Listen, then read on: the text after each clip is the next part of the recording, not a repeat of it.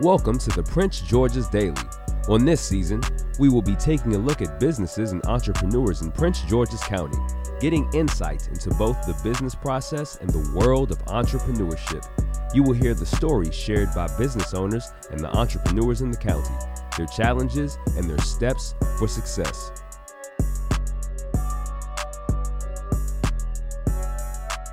Hello, Prince George's County. I'm Del Roden. Today is January 9th, 2020.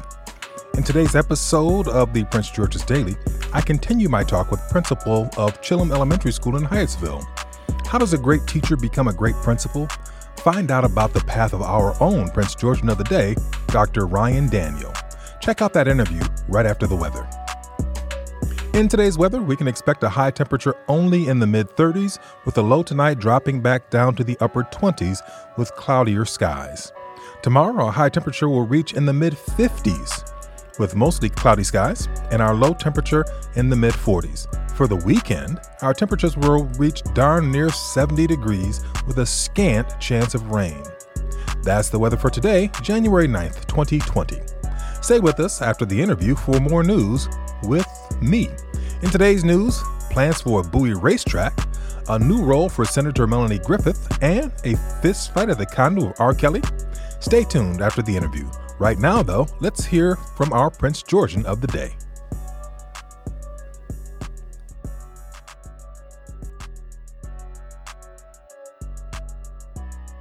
And now, for our big story, Dale Roden continues his conversation with Dr. Ryan Daniel, the principal of Chillum Elementary School in Prince George's County.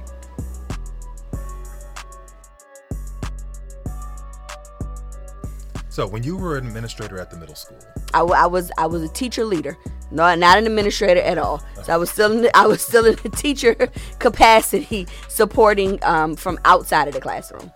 Okay, so you were supporting teachers. I was supporting teachers and students. Middle Yes. school, and then you support teachers at the elementary school, right? Yes, different capacities. So the work was different. So in the middle school, I worked with we had a one-to-one iPad technology program, and it was my job to provide professional development to teachers around the effective and appropriate uses of the technology within the classroom, and then support them in that work, and then help with management of it, just the technical side of it. When I was in elementary school, my focus was really on instruction and building the math instruction for the school, and then also being the testing coordinator. So for all of the standardized testing and district level testing that we would have, and kind of being the management over that as well. Okay, so let me ask you a question that's completely off to the side. Is there an impact from the federal policy on what you do in your school today? Yes and no. It depends on the area. So, for example, Chillum is a Title I school. And so Title I school means that we utilize federal funding. So I do have some regulations when it comes to certain ways that I use my Title I funding. And Title I funding comes from the number of students that we have on free or reduced lunch meals. And, with the Title I funding, if I want to purchase an item for my building, I have to show the justification of how this item is going to support the instruction of my building and align it to the goals. So I can't just say, I need a box of paper and I'm going to use my Title I funds for it. I have to really outline and align the paper to whatever instructional goal that we're having, and how it's going to be measured. So that's one way the federal impacts our school. And then also I have a pre-K program, a full-day pre-K program, and that's also through federal funds. So it is income-based. I have to look through all of the applications and make sure that we are following the guidelines from the early childhood office, and making sure that those students have what it is that they need. When you look back at when you first started teaching, or when you look back when you were in the classroom, do you have a certain type of student who was your favorite to work with, or easiest to work with? And of course, the opposite of that, the type of student who was hardest to work with. Now, that's the same thing from a principal's perspective as well. I I did not have a preferred student. I did not have a preferred student. I had a student that I naturally was able to support and work with the most. I always received the most challenging students behavior wise. That, you know, if another teacher had difficult time with that student, I was the classroom that he or she sent the student to, whether it was my student or another student. And I think it's because I really believe in building relationships with students and getting to know them. And I think because of that, I come from a different place with them, those students that have behavioral challenges. So I take the time to get to know them.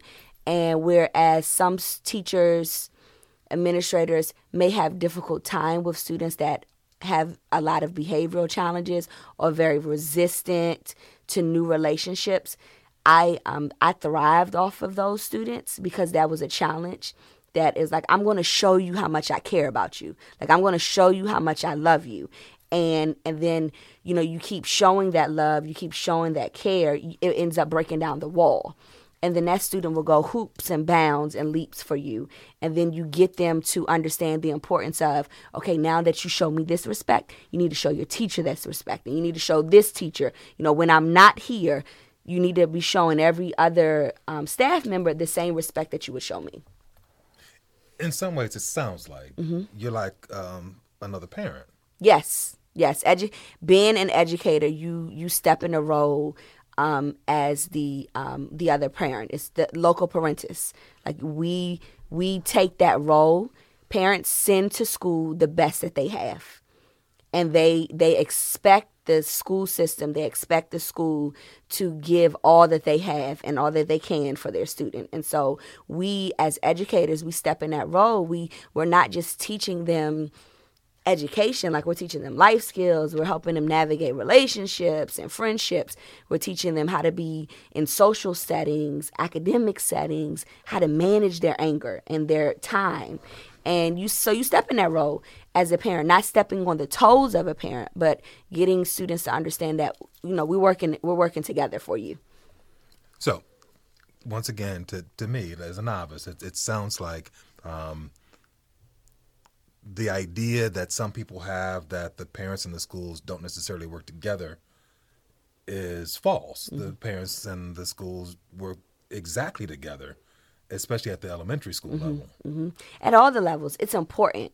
It's not always the case that they work together, but at the end of the day, if we think about what is best for the student, what is best for the child, the parent and the school, they have to work together in order for the student to be successful, no matter what level, no matter if they're coming into education at the elementary school level, you know, they're at that tough part of middle school, or they're preparing for, you know, adult life. Like the school and the parents, they have to work together. And so that's why there's so much of a focus of schools getting within the community, opening their doors, creating structures in their schools for parents to be involved and be hands-on and kind of know what's happening and how they can support their child at home. So just like a parent, you cannot have a favorite. You just have a different way. A different approach for everybody. But you seem to have a talent for working with the students who have a tougher time with everybody. Somehow that naturally fell in my lap. It seems to be, and I only say that just of different students that I've had experience with, or when teachers call for me to come support them with a student, or they ask questions of, well, what would you do in this situation, Dr. Daniel? Or I don't know what's wrong with him. I don't know how to reach out to him. So I just kind of give them some suggestions, like, you know, have you had a lunch bunch with him? You know, ask him, you know, do you know what he does over the weekend? You know, is she a part of any extracurricular activities? Did you tell her that you liked her hair today? You know, it's like she has a new hairstyle. Did you notice her today? And educators have to understand that those little things, they matter to students, and it helps build the relationships with the students. So a student who struggled all morning trying to get her hair done and fix her hair, she's coming to school, she's looking for an adult to say, I like your hair today, or I like that new thing you did with your uniform. Like, that's really cute. She's looking for that because she may or may not have gotten that at home, and she's looking for us to kind of pat her on the back and say that we like something. So sometimes it's more than just education. It's really reaching and tapping into the heart of the child. Okay. Now, how do you deal with the teachers then? As the principal, I'm sure there are some teachers who just automatically get it like you did. Mm-hmm. But there's some teachers who just don't and need to be trained a little bit. Mm-hmm. It's knowing your staff. It's knowing everyone's strengths and areas of growth, because we don't have any weaknesses. We just have areas that we need to grow in. And so it's really just knowing where they are and where you need to get them to. And I do a lot of differentiated professional development at my school. I do a lot of coaching.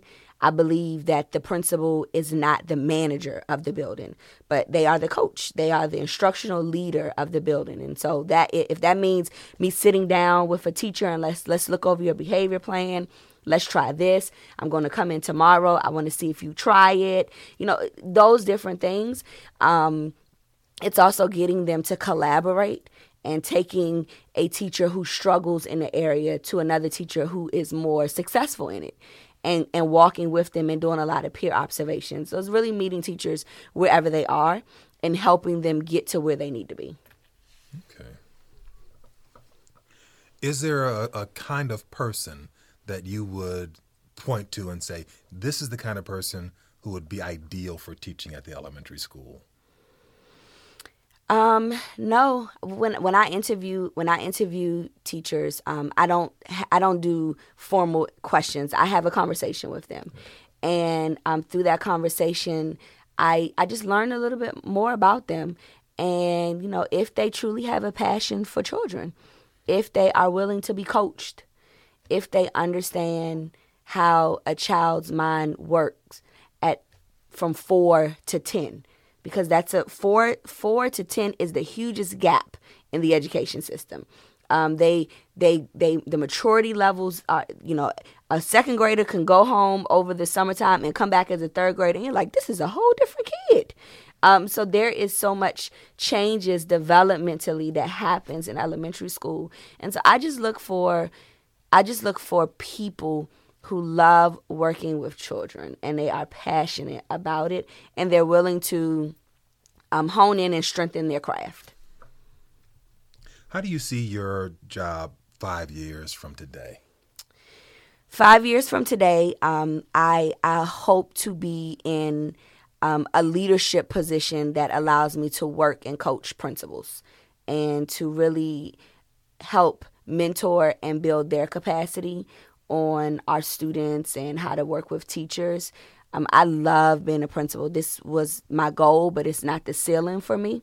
And I've always wanted to see my impact in different ways. So, seeing my impact in the classroom, and then let me see my impact as, over a whole school building, then a whole community.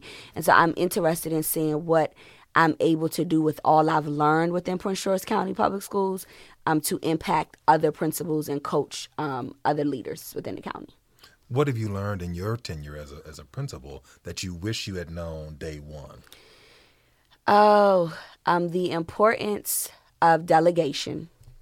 Definitely the importance of delegation. I am a single administrator at Chillum, which means that I do not have an assistant principal. And that has been a challenge, now going even into year 3, just being able to delegate. I'm proud of myself. I've gotten a lot better than the first year. But delegation is hard, but it is necessary for the work as a leader. And so I wish I had paid more attention to how leaders that I've worked with delegated things in a different standpoint. And then also, how to work with resistant teachers or staff members that are resistant to change. and, just getting being equipped with more strategies. Because a staff member that's resistant to change can really be a toxic person in your building. And if you don't navigate them correctly and strategically, it could really bring down the culture of the building. And I wish I would have asked more questions of how do you do this? What does the behind the scenes look like? Because you don't learn the behind the scenes at the principalship until you actually get into the seat. Right. So if there was anything, it'd definitely be those two. And then just the work-life balance, how to really manage it. I'm have a growing family, and my children are young. I have a preteen, and then I have a 3-year-old. And just being able to balance work and home, and making sure. How do you do that? It's a day-by-day. It's a day-by-day challenge that I think I'm getting better at. But I ask myself all the time, who got the best of you today? Was it your students or was it your children? And asking myself that and making sure that I'm not so heavily involved in my school and the community of Chillum and those students that I forget about my own daughters. And I encourage my staff members to do the same thing as well, because being an educator and being a parent is a very tough job, because you're working with children all day long, and then you have to go home and you got to work with your child as well. And you miss a lot of moments. You don't get to walk them to school the first day of school because you're welcoming students in your building. And so it's difficult to navigate. And I try to lead my school with the family is important. Your family, we're a family here at Chillum, but your family is important. And your family shouldn't always see the back of your head, the top of your head, because you're pouring into your laptop. Like, you really need to take the time to spend time with your family. What would you tell the 16 or 17-year-old future Dr. Daniel, based on what you know today from your experience as a principal, as an assistant principal, as an education leader, as a teacher, as a student in college? What would you tell yourself? The 16-year-old me? The 16-year-old you, yes. To keep going, to keep going, to stay focused on your goals. At 16, 17, I was in a very weird navigating life self, just kind of trying to understand everything. And I would tell myself that, keep going and stay focused on your goals, because I believe staying focused on my goals is what led me to where I am now. When I became a principal, I was actually the youngest principal in the county. And then just even the accomplishments of being Dr. Daniel and everything that I went through and endured to become Dr. Daniel after a 6-year journey in school, working on my doctoral program. And so if I could tell the 16-year-old Ryan anything, it would be just keep going, girl. You got it. You got it. I need to ask about what it was like to be the youngest principal in Prince George's County. Just always feeling like you had to prove yourself. And it was nothing that anybody said or did. It was my own. It was my own motivation to prove to people that I could do this, that I was capable of doing it, getting them to see me for what my strengths were, and getting them to see my youthfulness as a asset and not a deficit. But I had to stop, because I used to let it get to me because I was such a young educator. I started teaching at the age of 22, and then matriculated in the county kind of, in some people's eyes very fast, but had different experiences. And I would get upset when people would highlight my age and how young I was, or, oh, you don't have the experience, or you don't, you're not old enough yet, or my child is the same age as you. I'm like, okay, I get it. But when I shifted my mindset around it, and I stopped looking at it as a deficit and started looking at it as, man, look what I was able to do. Like, look at the motivation I could be to somebody else. And I started changing my own narrative. I started telling my own story. And I believe that empowered me. And so again, it was nothing that anyone else said or did to kind of put me in that box. I put myself in that box sometimes because I always felt like I needed to prove to everybody that I was capable of doing this. And so when I started telling my own story and getting people to look at the experiences that I've had that led me to the position or where I was, it made them look at me differently. And then it made my work even greater, I believe. Did you ever have the imposter syndrome that young people talk about, who reach high levels very quickly? Mm-hmm. No, I don't think, because although I am young, I also have built relationships with veteran and seasoned leaders. And I'm a sponge. I listen, I absorb whatever I can from anyone that is willing to coach me and is willing to teach me. And, I will present at the different conferences. I'll go to the different meetings to learn more because, again, I'm a learner. And I'm not afraid to share what my goals are. And that is something that I think has helped me. That, if I sat with the principal and they were talking like, I want to be a principal, like I want to be a school leader. Can you help me? Can you coach me?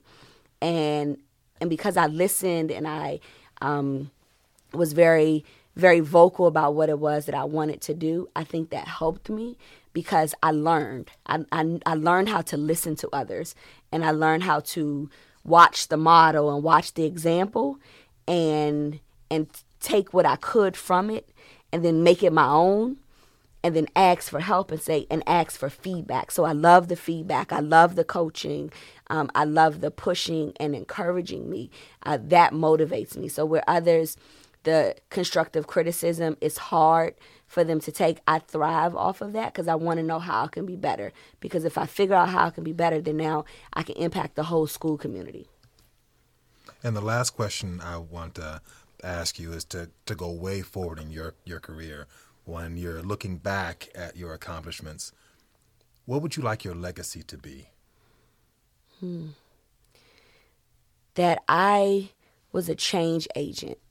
That I want students, I want teachers, I want parents, community members to remember the impact that I had on them. And be able to speak about it.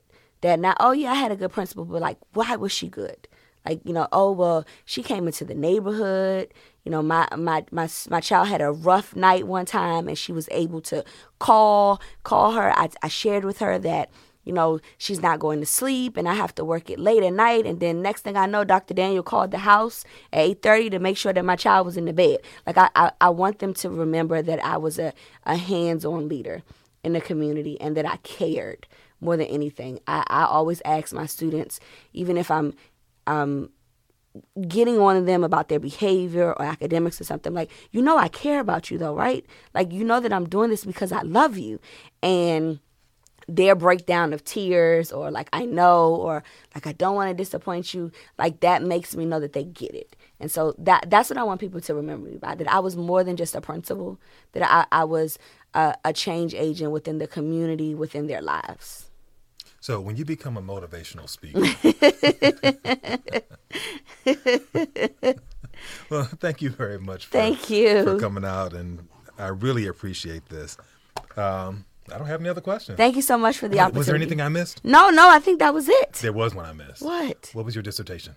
Oh, my dissertation was the motivational factors that impact novice teachers. So looking at what makes teachers stay within the county and not focusing on why they leave.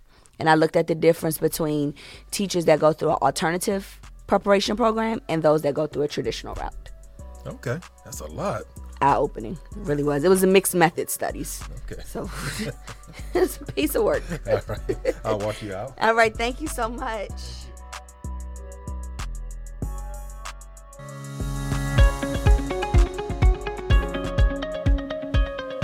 Hello, Prince George's County. Here's the latest news from the Prince George's Daily. I'm Del Roden. The Bowie City Council voted to send a letter to the Maryland State Legislature asking for the title to the Bowie racetrack in hopes of using the 180 acres to create green space and recreation areas. The letter also supports allowing Bowie State University to use the property for recreational activities. During the community meeting, the city delegation showed support for calls from residents to make sure the property is not overdeveloped. Bowie Mayor Tim Adams said once the letter is sent, he'll be focusing on making sure residents support their plans for the future of the racetrack. According to Adams, quote, "One way to do that is to make sure we hear everyone's voice, and we'll be going around to every district listening, but we hope to get people engaged from other districts as well." The city is also asking the state and Prince George's County to kick in some money to convert the old track into open space. Maryland lawmakers launched an era of younger and more diverse leadership in the General Assembly, electing new presiding officers to shepherd them into the new decade. Lawmakers then shifted to welcoming the first millennial to lead the legislative chamber and celebrating the ceiling-shattering ascent of black women into the upper tier of political power. For the first time in the state's history, the House of Delegates picked African-American women for its two top posts, unanimously electing House Speaker Adrienne Jones to lead her first session and Delegate Cherie Sample Hughes as Speaker Pro Tem. The Senate elected Melanie Griffith as President Pro Tem, making her the first black woman to have this role. Black women now hold 3 of the 4 most senior posts in the General Assembly, another historic first. Jones and Ferguson, whose chamber hold veto-proof majorities for the Democrats, promised to advance a sweeping educational overhaul designed to end racial disparities in public schools and elevate achievement for students statewide. And I know this has nothing to do with Prince George's County, but I could not resist. This from Chicago. A fight between 2 of R. Kelly's girlfriends inside the embattled singer's Trump Tower condominium has led to a domestic battery charge against one of the women and sent the other to the hospital, according to Chicago police. 24-year-old Jocelyn Savage was taken into custody after allegedly punching 22-year-old in the face on Wednesday. Savage was charged with a misdemeanor domestic battery. It wasn't immediately known if Savage had a lawyer in the battery case. She was in court this morning. For the Prince George's Daily, today is January 9th, 2020, and that's all I know. This is Del Roden, and I will see you tomorrow.